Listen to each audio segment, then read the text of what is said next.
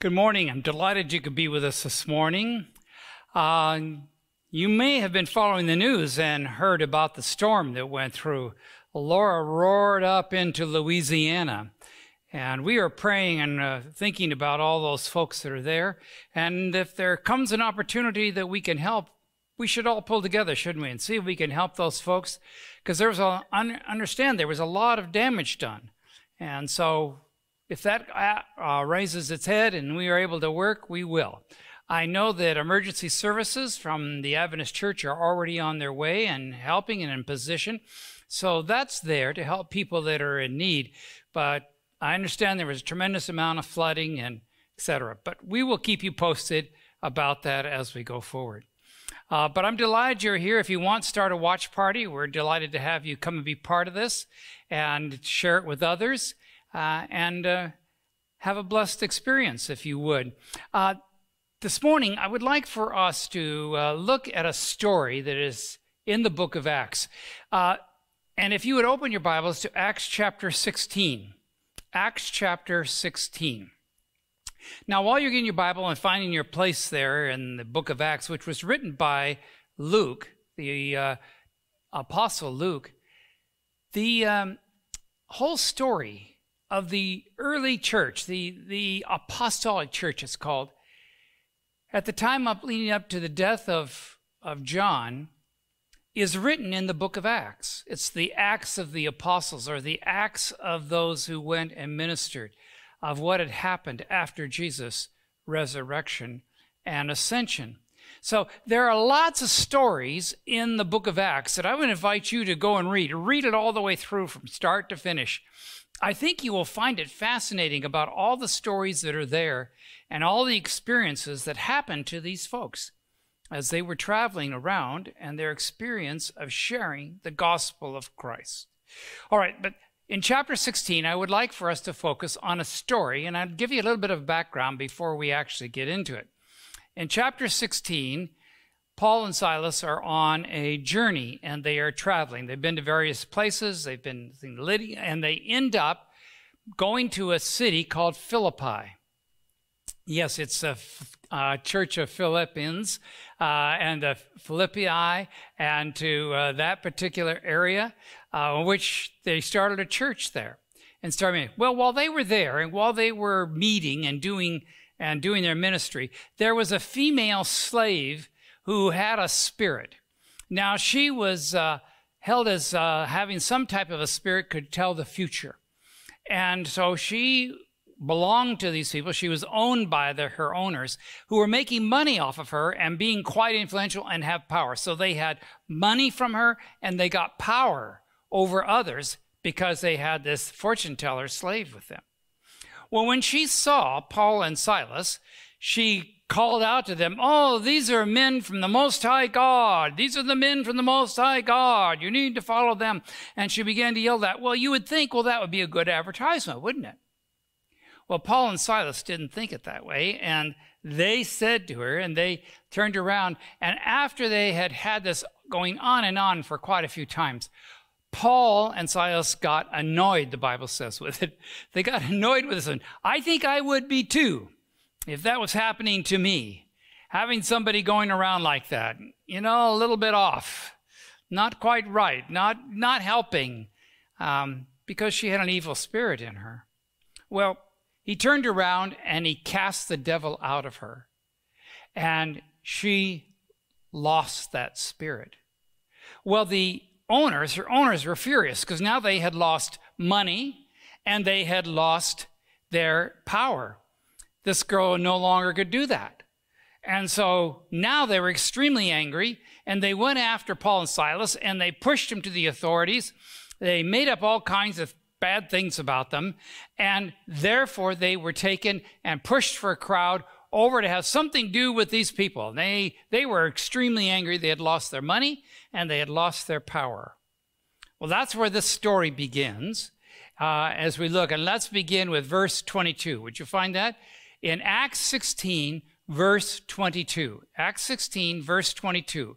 And reading up, the crowd joined in the attack against Paul and Silas, and the magistrates ordered them to be stripped and beaten with rods. And after they had been severely beaten and severely flogged, they were thrown into prison, and the jailer was commanded to guard them carefully. And when he received these orders, he put them in the inner cell and fastened their feet in stocks. Can you picture that? Maybe you've heard this story before. Maybe you can picture what is happening and taking place. Well, about midnight, Paul and Silas were praying and, look at that, singing hymns to God. And the other prisoners were listening to them, praying and singing hymns to God while they had been severely beaten and flogged, were in stocks in this jail, and they knew nothing good was going to happen here. But they were praising God, singing hymns, praying to him, and it must have been out loud because the other prisoners there heard them, what they were saying, and said, these men are different. These men that are in there, they're not like us. There's something different about these men. These men aren't criminals. And here they heard them praying and singing hymns. We don't have any of those hymns. Maybe they were some of the psalms that are there. We don't have the music for the psalms. I don't know. There were lots of music. The Jews loved to have music. But anyway, they were doing this in jail. Well, verse 26 says, Suddenly there was such a violent earthquake that the foundations of the prison were shaken. At once, all the doors flew open, and every prisoner's chains came loose. Now, when I read that, having read some of the other stories that are in the book of Acts, I saw, looking in that story, that it was the hand of God that was working there. The hand of God. A powerful earthquake that dropped everybody's chains and popped open the stocks and broke the locks. Really? It had to be the Spirit of God taking care of Paul and Silas. But it opened up all of the locks. Everybody now was instantly free, and the jail was broken apart. Well, verse 27 says that the jailer, who was in charge of them, woke up, and he saw the prison doors open, and he drew his sword and was about to kill himself because he thought the prisoners had escaped. Here's the story. It was the responsibility of the jailer to keep them, and if they lost a prisoner, particularly important prisoners, they would give up, they would be killed, they would be tortured and killed for losing them. So he knew what the fate was as he looked and saw his jail was completely broken apart. And so he got his sword out to kill himself so he wouldn't have to face that. But Paul, verse 28, but Paul shouted, "Don't harm yourself. We are all here." And the jailer called for a light or a torch, and he rushed in and fell trembling before Paul and Silas. And he brought them out, and he asked them, "Sirs, what must I do to be saved?" Would you look at that? As he looked at Paul and Silas, and they hadn't escaped. None of the other prisoners, they were all there. He realized that their lack of running when they could have, that they stayed there, saved his life. And so he turned around, and looking at these men, he must have heard them singing. He must have heard the prayers. He was close by. And so he turned around and admired these men, and he fell at his feet. And he asked them, "What must I do? What do I have to do to be saved? What is the step I have to do to have that happen?" Well, I can picture that in my mind as what's happening as he's kneeling there, begging Paul and Silas, thanking them that they spared his life by not running and being gone. And there he asks them the most important question any of us can ask. It is the most important question. What must I do to be saved? What do I have to do? And Paul and Silas, the Bible says, replied, believe in the Lord Jesus, and you will be saved, you and your household. That's what the Bible says. They told him. Believe in the Lord Jesus, and you will be saved, and you and your household. All right. Is that it? Is that all? That's it? There's nothing more? Just believe and you and your household will be saved? What's implied there? What is the meaning of that? It appears, it's so simple. You just believe. Okay. So, is that it? Well, I would suggest to you that it's yes and a no. Oh, now we're ducking, aren't we? Yes and no to it. But here's what I mean. Here's what I want to follow. So you have to kind of remember what the experience of what's happening with the Philippian jailer. As he's going through his experience, as he's being talked to about this, he says, all you have to do is believe in the Lord Jesus Christ, which was totally different than worshiping Caesar. So he said, you believe in him, trust in him, and you will be saved. All right, just tuck that in your mind for a little bit. There's another story that sounds very similar that happens with Jesus in Mark 10:17 and following. We'll just pick that up and just keep that Philippian jailer in your mind as you hear this. And Jesus was out. And as Jesus started on his way, a man ran up to him and fell on his knees before him and said, good teacher, he asked, what must I do to inherit eternal life? Look at that. Look at that. What must I do? See, what must I do to inherit eternal life? What must I do to be saved? Same sort of question, isn't it? And so this man came and he asked him plainly, what must I do? Well, Jesus responded. And he said, well, you know the commandments. You're a Jew. You know the commandments. You shall not murder. You shall not steal. You should not give false testimony. You should not defraud. Honor your father and your mother. And he responded, well, teacher, he declared, all these I have kept since I was a boy. I've done all these. Notice verse 21. And Jesus looked at him and loved him. One thing you lack, he said. Go sell everything you have and give to the poor, and you will have treasure in heaven. Then come and follow me. And the Bible records that when the man heard this, at this time the man's face fell. He went away sad because he had great wealth. Now, think about that. Is the jailer getting a better deal than this man who came? And Jesus said, well, you have to sell all your possessions and give to the poor, and then come and follow me. Well, they didn't say that to the jailer. They simply said to the jailer, believe. And that would be it. Doesn't that sound a little different to you? A little different change there.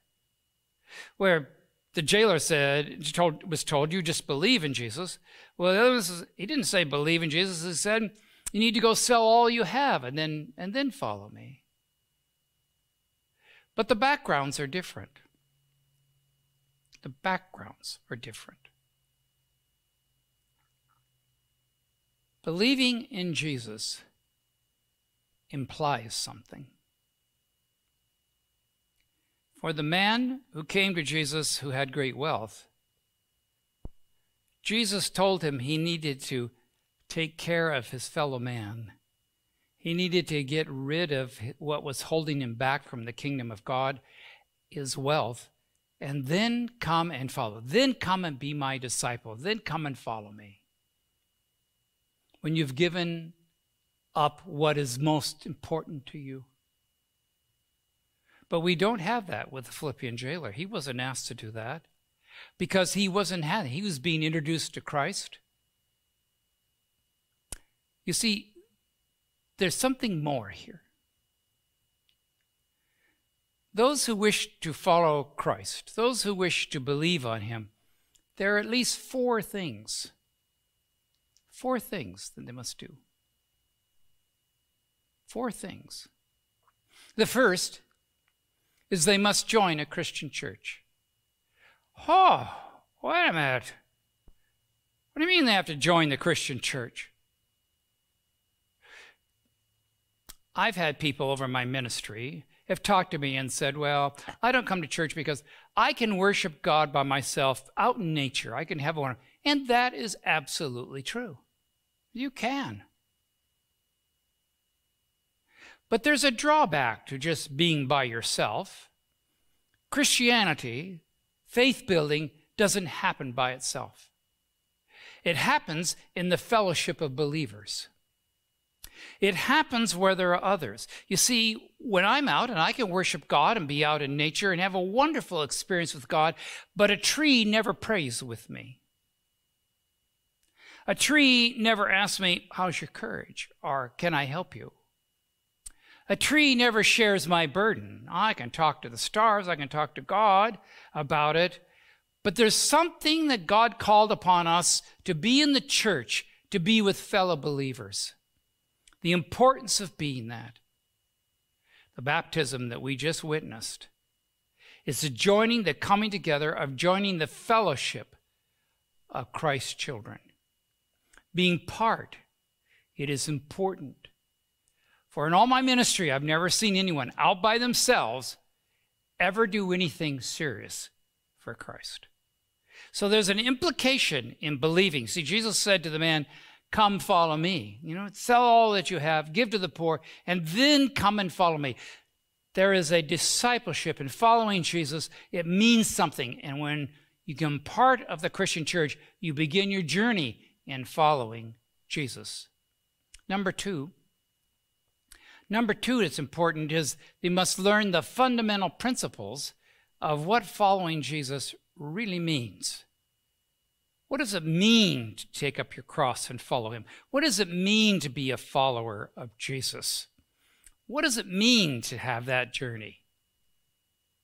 See, it wasn't just believe. I know there are some churches, and I'm not being critical of them, but I just want to point out an important part, that they say, well, once you have just accepted, once you've prayed the prayer, it doesn't matter, go your way, you're saved. Once you've said, yes, okay, Jesus, forgive me my sins, I want to be saved, that's it, go your way.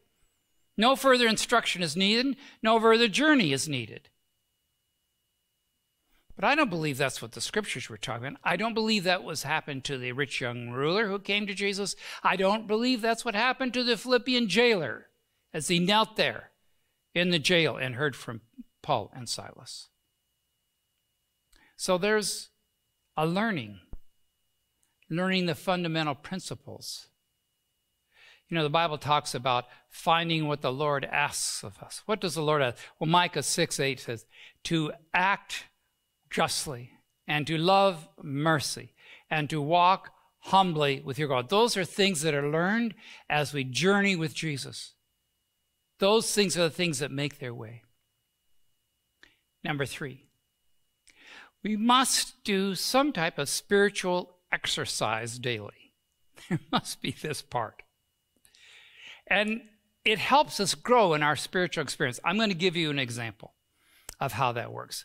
One example of how we grow spiritually is in the act of prayer.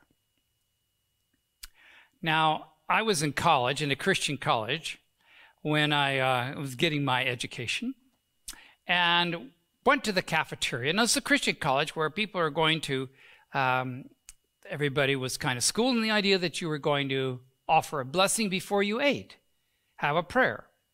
So I had a stopwatch on my watch that I could stop, and so I decided while I'm waiting in line, I was just going to watch people and see how long they prayed their prayer, how grateful they were for God and their food that he had provided.